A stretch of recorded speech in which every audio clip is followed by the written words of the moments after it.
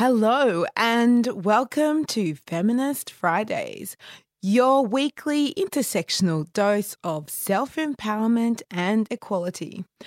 I'm your host, Sarah Liberty, coming to your airwaves from Sydney. And this week I have a guest who is someone who comes all the way from the home of Harajuku girls. That's right, her name's Brie Schmidt. And she is a fellow podcaster based in Tokyo, Japan. Brie hosts Bad Girlfriend Radio and is also a feminist relationship coach. Brie is dedicated to helping people navigate love and to crushing the pressure to be a perfect woman or the dream girlfriend. Hey, Brie. Hello, Brie, and welcome to Feminist Fridays. Hey, thanks so much for having me. How are you? I'm great. It's Friday. Friday is always good. Friday's good. So thanks so much for joining us. I thought I'd ask, firstly, a little bit about your background and how and where you grew up. It sounds like it might have been in the United States. And maybe you could tell us some of your early influences and when did you move to Japan and how long have you been there? Yeah, so right now I'm in Japan, but I'm from the US. And growing up in the US, I lived in Ohio and Texas. Oh. I moved around a lot, which I think actually was kind of a huge influence on me now because growing up in all these different areas within the US and different kinds of communities, I actually got to know a lot of different perspectives. There was a lot of diversity in some of those communities. Where in Texas were you from?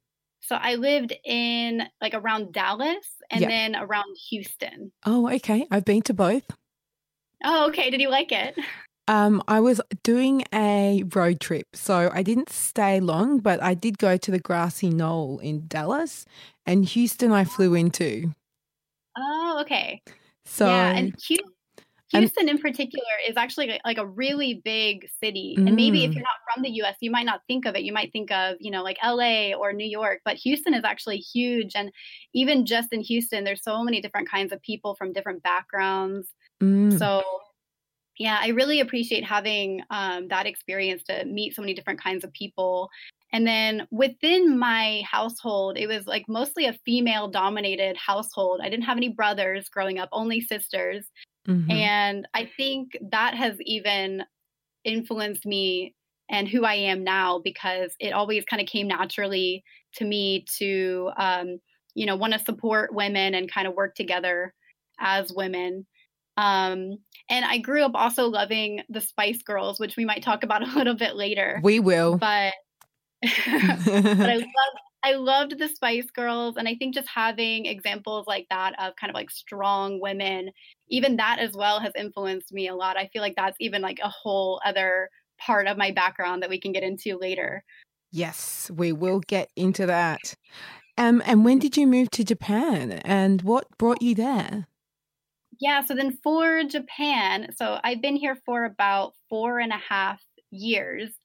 And, what I do now, I'm a relationship coach and educator. And so it's kind of a funny story. What brought me here back when I was still in university and I wasn't really sure what I wanted to do after I graduated, I had a really committed relationship, very serious romantic relationship and boyfriend at the time.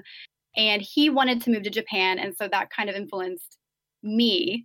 Even that, I think, is kind of part of my background in how I became a relationship coach and educator because, and this is something too we can get into later, but that relationship wasn't actually the healthiest. Right. So thankfully, I wanted to follow him to Japan, but by the time I got here, actually, we went ahead and broke up. And that was such a crucial moment in my own history and my own kind of personal story because it actually allowed me more of an opportunity to grow and to kind of get on this path that I'm on now.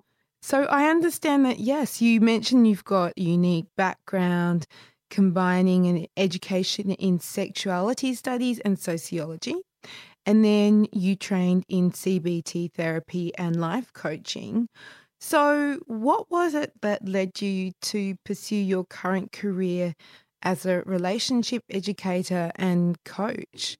Was this something that you'd always thought about, or was there a particular experience or something that you witnessed that made you realize that this was a much needed gap that needed filling in your field? Yeah, well, so this kind of ties into that kind of like bad relationship that I had. Mm, Um, Growing up, actually, I didn't have many examples of healthy relationships. In fact, I had examples of pretty toxic, abusive, traumatic relationships. mm, And when I got a little bit older and I was at the age of starting to date or having that really committed, kind of enmeshed relationship when I was in university, I knew I didn't want that kind of toxic relationship that I grew up watching, but I didn't know what to put in its place. So I knew what right. I didn't want, but I didn't know how to become, kind of the kind of person that I wanted to be. I didn't know how to have the kind of relationship I wanted to have. And actually, I didn't even really know what that was. Like, what kind of relationship is actually healthy? What does that actually look like? Um, so I started to realize when I was kind of in my early 20s around that time that I was in a relationship that I really cared about, but I felt like it was really unhealthy. There was a lot of conflict, and I realized I was having a lot of anxiety coming up and just a lot of issues that I think were probably really deeply rooted in my childhood. And so it was at that time that I decided to actually look into what my university offered.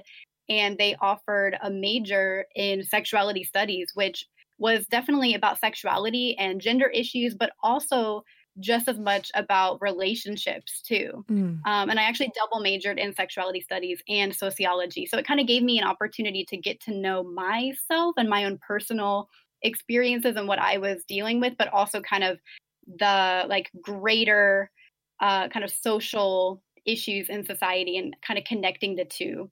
After that, when I got a little bit older, then I realized that I had not only in university, but after that too, through reading a bunch of different, relationship books and, going to therapy and studying life coaching and cognitive behavioral therapy, I realized that I had gotten to a point where I was able to kind of coach myself through some of these personal issues and also relationship issues.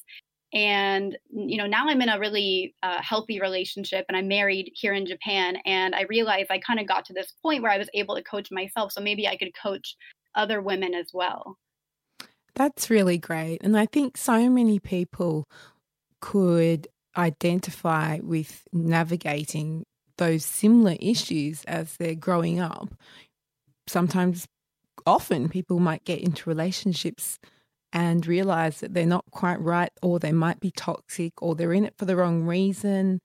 And it's really awesome that you were able to use that to inspire your career path. Yeah, and I love being able to talk to other women too and kind of get to know their issues and kind of where they're at in their perspective, and being able to use my own experience and help someone else is so rewarding for me. Yeah, for sure.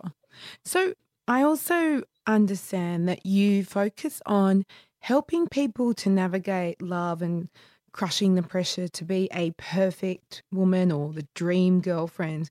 And I totally empathize with that pressure. It's something that I see permeating our society all of the time.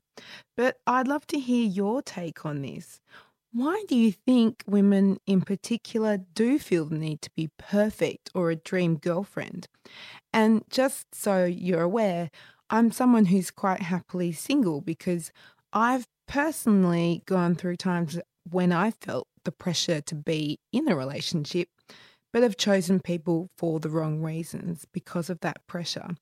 And these days, I would much rather be happily single or would date on my own terms than be in a relationship just because society expects me to.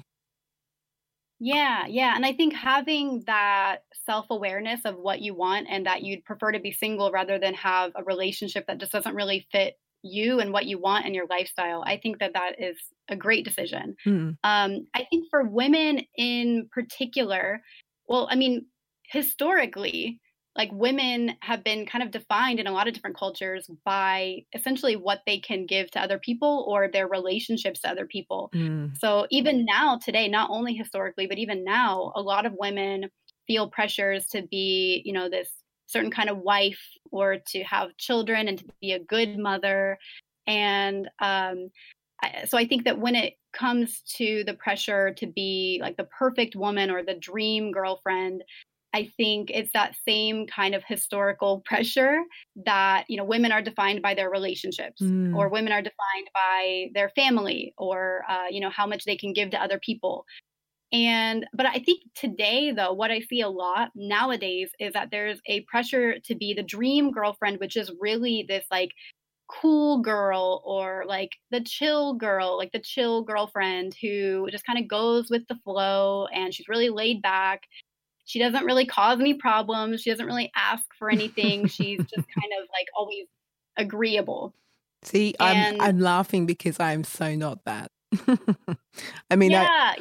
It's not that I don't agree with people, but I'm not, you know, I'm not just going to go with someone else's flow, if you know what I mean.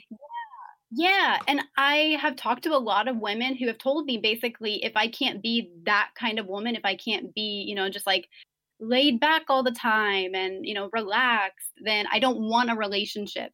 And I think that they're kind of missing this gray area where like you don't have to give up having needs or asking for things or having emotions. But I think that there's some kind of shame that comes up sometimes for women where they get into a relationship and it might actually be a healthy relationship, but they just start to feel vulnerable. And then now they can't fit that image of like the cool girl or like the chill girl. They can't be that because really that woman doesn't really exist. I mean, we're all human. We have different emotions, you know, we're all pretty complex. So I think that this expectation to be like the dream girlfriend, quite frankly, I think it's when it comes to heterosexual relationships, I think it's convenient for men to have like the chill girlfriend, but I think it's actually pretty unrealistic.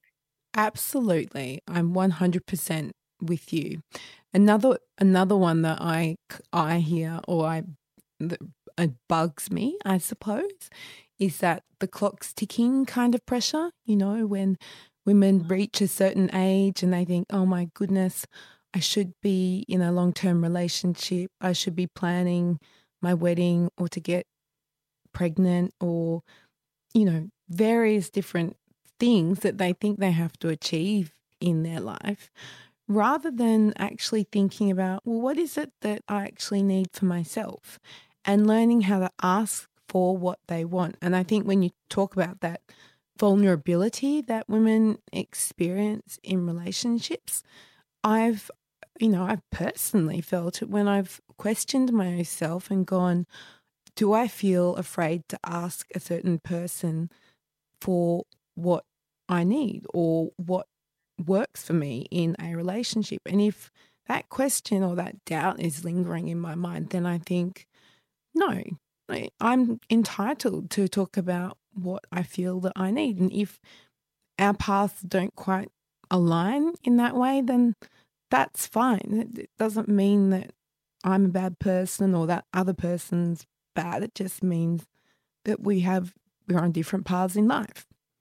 Yeah, absolutely. And there's a lot of women who it takes them a while to get to that point of understanding that, even myself included too. Like that was something I struggled with before as well. And this is something that I coach a lot of women on because, you know, it doesn't have to be this like black or white thing. Like either I'm in a relationship and I'm losing myself and I'm, you know, sacrificing who I want to be and I'm just this emotional mess and I don't like it. Like, you know, it doesn't have to be either that or you're just perfectly independent, like not emotional at all, just like the cool, chill girl. Like there is some gray area. Like you can be who you want to be authentically in a relationship. And if it just doesn't work with the people who you're meeting, then maybe those aren't the right people for you. Let's talk about feminism in Japan. I know that you're a feminist, and from the little that I know about Japan, from what I've seen, there are indeed a lot of expectations placed on women. Are there many women in Japan who would identify as feminists? And just to be clear, I'm an intersectional feminist. So I believe feminism is about equality and human rights for all. It's not just about women's rights. So how do you see feminism being played out or embraced in Japan? And when did you first identify as a feminist? Yeah, well, so I can't remember when I first identified as a feminist, but growing up, I think I was always aware of feminism, or that maybe like back in the 1970s, like women had marched for their rights or something. I think I learned things in like history class, but maybe I didn't know how much it actually would impact my life, maybe until I was like a teenager. But from the time that I learned about it, I know I've always kind of embraced a feminist perspective and mindset. And for me, being from the US, speaking on Japan, my perspective, it might be a little bit different or a little bit biased, but I do see feminism here. I do see there is a little bit of a movement happening and some growth in that movement, but I think it's mostly with younger women, maybe in their 20s, maybe in their 30s. And I've seen, in the news here in Japan, some kind of like high profile kind of cases or like news stories coming up about things within, you could say feminism. So for example, within the last, I don't know, maybe year or so, there was one particular female journalist who came forward about being sexually assaulted. And she has received a lot of support, but a little bit of backlash as well, and a little bit of, victim blaming. And more recently, I've heard of something called kutu here in Japan. So basically, it's kind of like a play on words of Me Too. And it's basically about kind of a movement here for working women who are working at companies that are requiring them to wear high heels. And they're saying that, the high heels are hurting my feet. I'm going home, with my feet all bloody. Like, men don't have to deal with this. Why do I have to deal with this? So there is a little bit of some growth happening, but it's not something that is embraced as much as, for example, in the US or in Australia. And I would say something like the kutu movement about the shoes, like my impression of it is that it's a little bit more kind of easy to digest to talk about something like your shoes rather than like sexual assault, for example. See, that's funny because I'm someone who likes to wear high heels quite often, but if I was told that I had to wear them, then it would be a different story. I would certainly be part of that movement. And I remember when I was growing up and I was first faced with wearing a school uniform, this was at the age of 5, I rebelled and refused to wear it. So that just speaks a little bit to my personality and what I think I would do if I was told I had to wear high heels rather than given the option of, Sarah, you can wear trainers, flat shoes, or the tallest pair of stilettos that you like. Yeah, I totally get that. Actually, you mentioned uniforms. That's another thing too. A lot of people might have that kind of image of like the Japanese like schoolgirl uniform. And that's something too that there isn't much flexibility on in a lot of different schools where, there aren't that many options for the girls. So they have to wear this certain skirt. They can't even put like tights under it, even in the winter, for example. I think boys and men here too also have certain expectations. So for example, it's expected that men in their family will go and work and kind of be the breadwinner. So I think, like you were saying, it's when it comes to feminism and intersectional feminism, it's kind of about how it affects everyone in different ways. It's not even only just about women, it's also about men. And so I would definitely say here in Japan, gender roles are very strong still. This is a segue, but something I saw recently, which I thought was really quite eye-opening, but also heartwarming, was when the Queer Eye series did a whole season in Japan. and they went over and did a bunch of makeovers for a diverse range of people. But some of them, I mean, I cried at the end of most episodes, I will admit, because some of them were people who were gay, who were feeling that they couldn't tell their family about their gender or their sexuality, or women who felt like after a certain age they just had to give up feeling beautiful. And I don't know if you saw that series, but I did. Yeah, I yeah. watched it. What did you think? Yeah, well, I'm the same way. I'm with you. Like I was watching it, just feeling so much compassion for the different people that they were working with. So when it comes to, for example, someone in Japan who is gay, like what you were saying that you watched on the show, that maybe they can't talk to their family about it. I would say like that's what I've heard from living here too. On the other hand, I also get the impression about Japan that they might not agree with something here, like as a culture or as a society. There might be something that isn't really permissible, or I don't know. They don't prefer, for example, they don't prefer for people to be gay. But like for me, coming from the U.S., I hear a lot of really horrible stories of, for example, trans people being attacked and killed. Gosh. And that level of aggression, I would say, isn't as common here in Japan, but it really comes down to these like microaggressions, which can still definitely impact you in your, day-to-day life, that maybe you go to work and you have to pretend to be someone else, or maybe you can't be who you want to be and who you feel that you really are with your own family. And then you were referring to a woman who said like as she got older, she couldn't be beautiful anymore, right? She couldn't embrace that as much. Yes. And yeah, I think that as well maybe goes back to the gender roles a little bit, that especially for women, as you get older, you're just supposed to kind of be like the mother figure, you're supposed to kind of play a certain role in society. So there are definitely those kind of limitations, and it comes out, I think, more in microaggressions rather than these really overt, aggressive or violent kind of reactions. Does that make sense? Yes. I mean, I certainly have heard that the Japanese culture is very polite. And from the Japanese people I've met, that's certainly been my experience as well. Very respectful and courteous. So, but it is also, it saddens me to hear that there would still be that level of microaggression or people not accepting, or that level of pressure. But let's now talk about you being a fellow podcast host and your show, Bad Girlfriend Radio. When did you decide to launch your podcast, and why? And why the title Bad Girlfriend?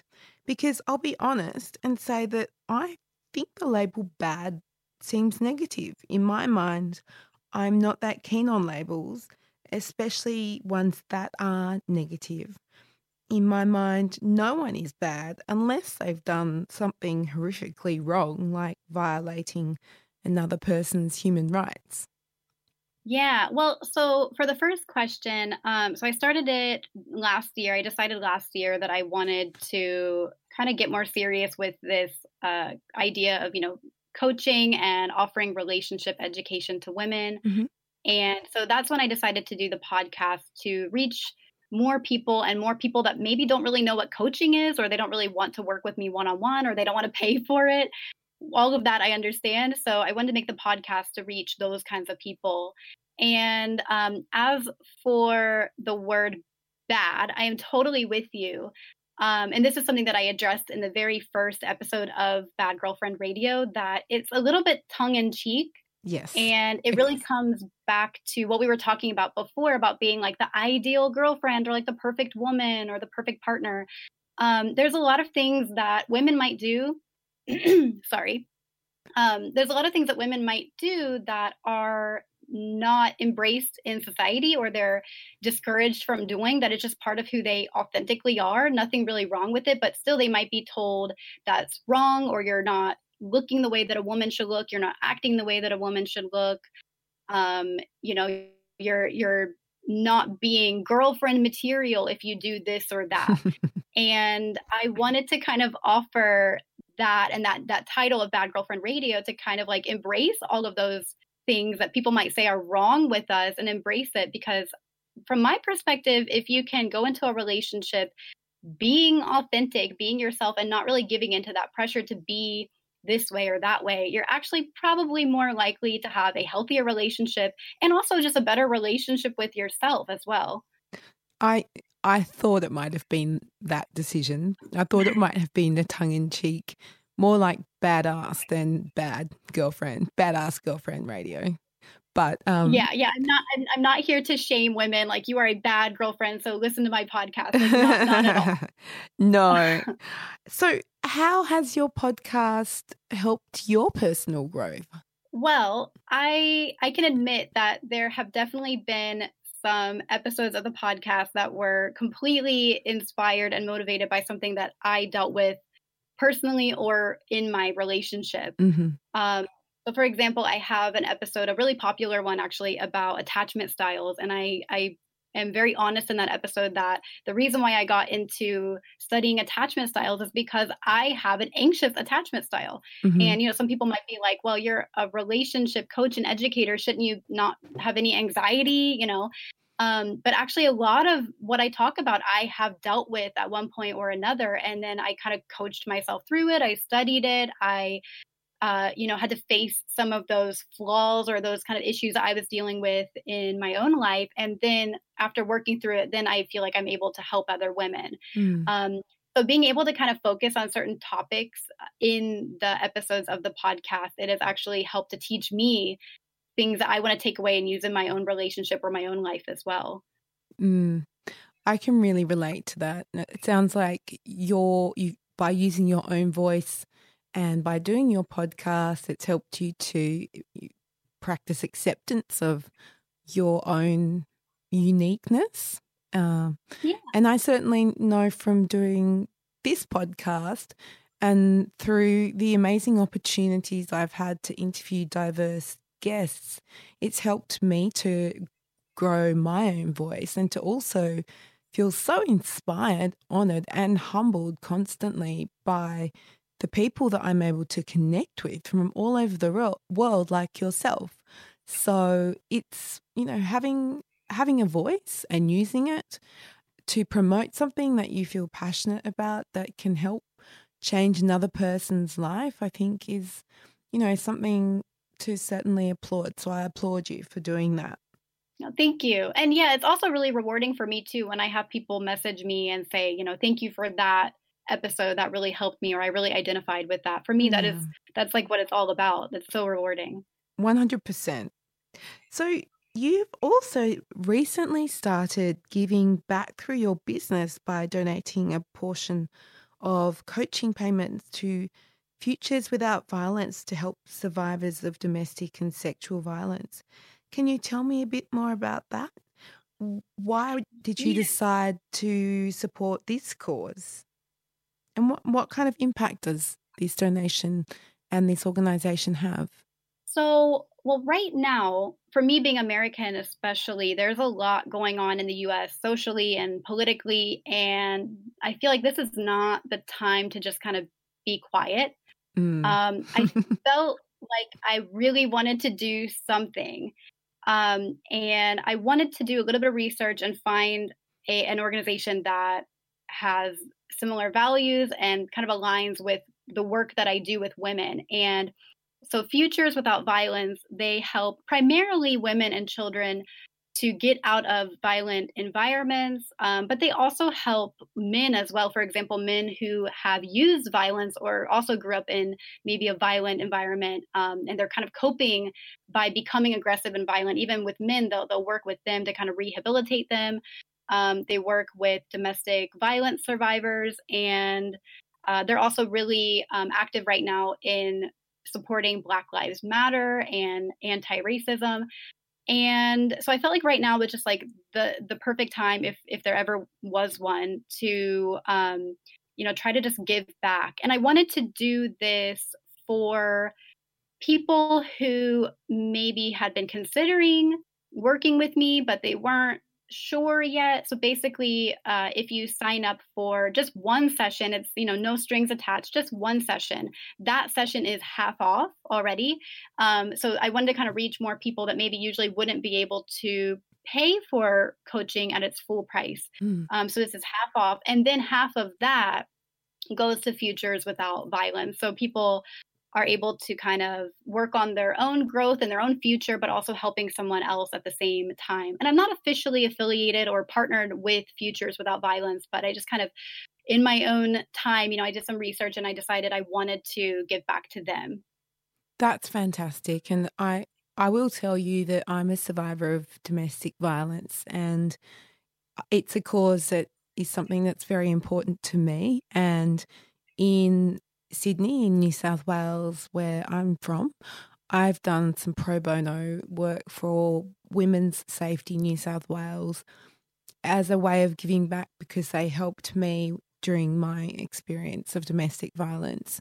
So I think, yes, again, I applaud you and I say thank you for giving back to that cause, because unfortunately, domestic violence is not going away, and violence against people in general is not going away. In fact, in Australia, we've seen an alarming rise in domestic violence during COVID.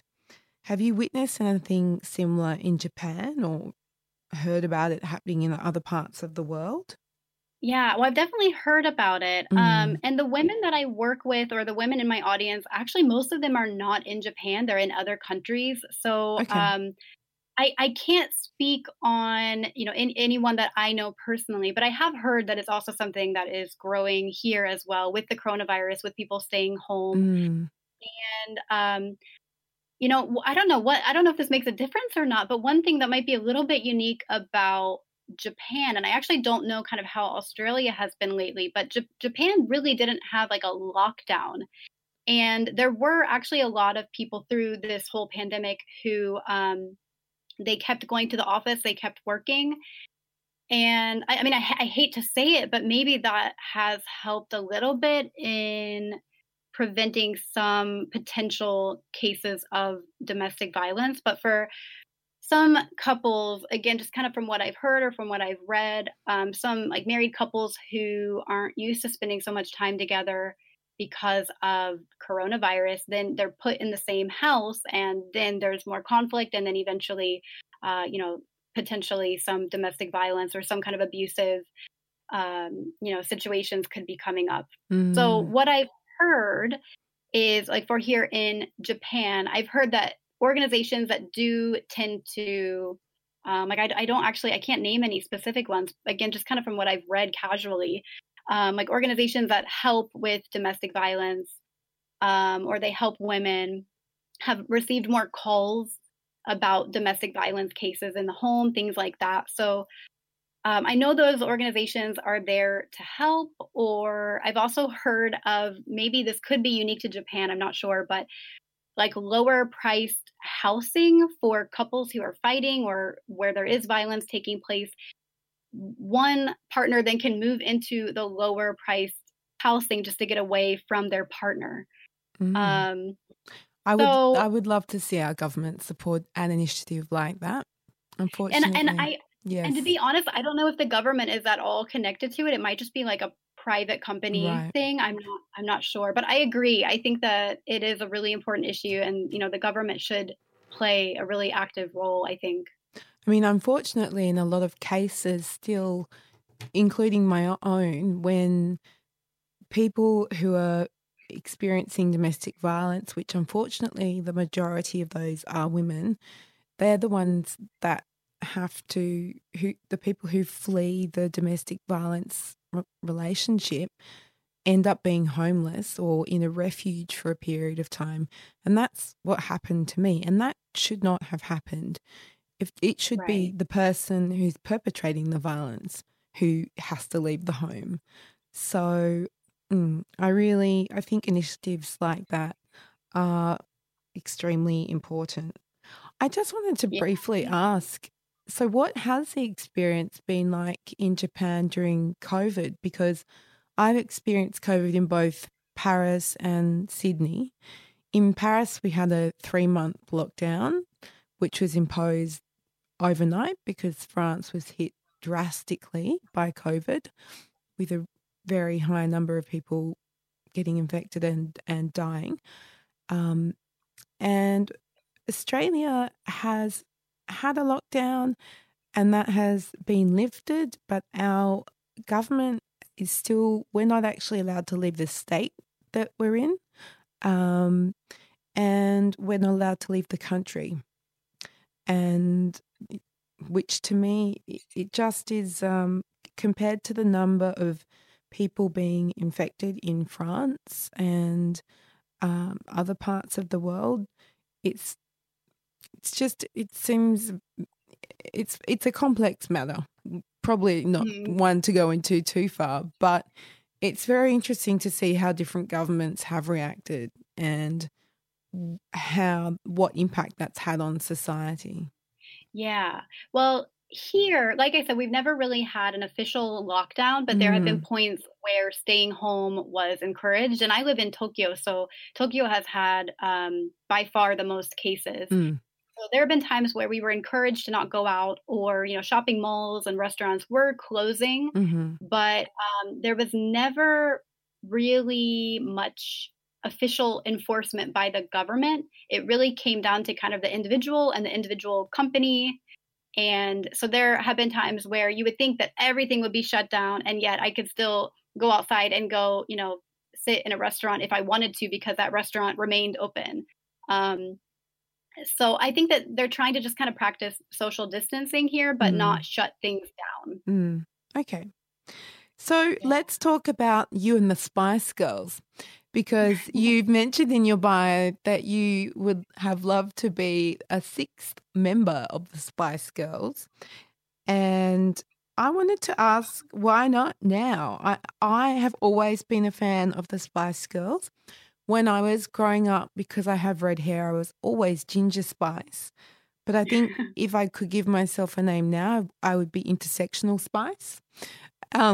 What would your Spice Girls name be if you could join them? And is singing and performing something that you're also passionate about? Or are you a karaoke tragic like me? Your name is so good. I love that. I can't think of a good name. I don't know. And I don't think I could be a member now for sure. I loved them so much when I was growing up. I even went to one of their concerts. Oh my gosh, I'm so jealous. Who? Which one? Who? Did you have a favorite? Did I have a favorite? Yeah. Well, so it was Baby Spice for a really long time. Really? And kind of similar to you, I think it was based on my hair color, because I had, blonde hair growing up. And so I think I just identified with her more. Then Ginger left, and then I don't know why, but I really liked Ginger then. I was like, oh, she left. I miss her. Now she's my favorite. And the time when I went to their concert, actually, Ginger had just left. So it was only 4 of them. Oh, really? And yeah, and I remember I dressed up in this really sparkly outfit. A lot of people gave me really dirty looks then. I was 5 years old, but I was going all out. Go you! In my really sparkly tube top and mini skirt. I would wear that now, by the way. Yeah, they gave me so much confidence. I wanted to be just like them. Yeah. Even now, I still love them, but I couldn't be one of them because, I'm not good at singing. I'm not good at dancing, and I'm not even good at karaoke. And Japan loves karaoke, and I am horrible at karaoke. But that's missing the point. I mean, I'm the worst singer ever. That is not part of my skill set, like building IKEA furniture. Singing just doesn't come naturally to me. But I love a good karaoke session. So I'd love to finish just by asking where my listeners can find you and support all of the amazing work that you're doing. So feel free to plug your website, your social media handles, your podcast location, and anything else here. Yeah, so if you are interested in anything that I'm doing or curious about doing one-on-one coaching, definitely go to brieschmidt.com. Also, I love to interact with people and update on Instagram. So my Instagram handle is at Brie_Schmidt. And also you can go check out my podcast, Bad Girlfriend Radio, which is on all major podcast platforms. Thanks so much for joining us. It's been a pleasure. Thanks for having me. It's been really fun.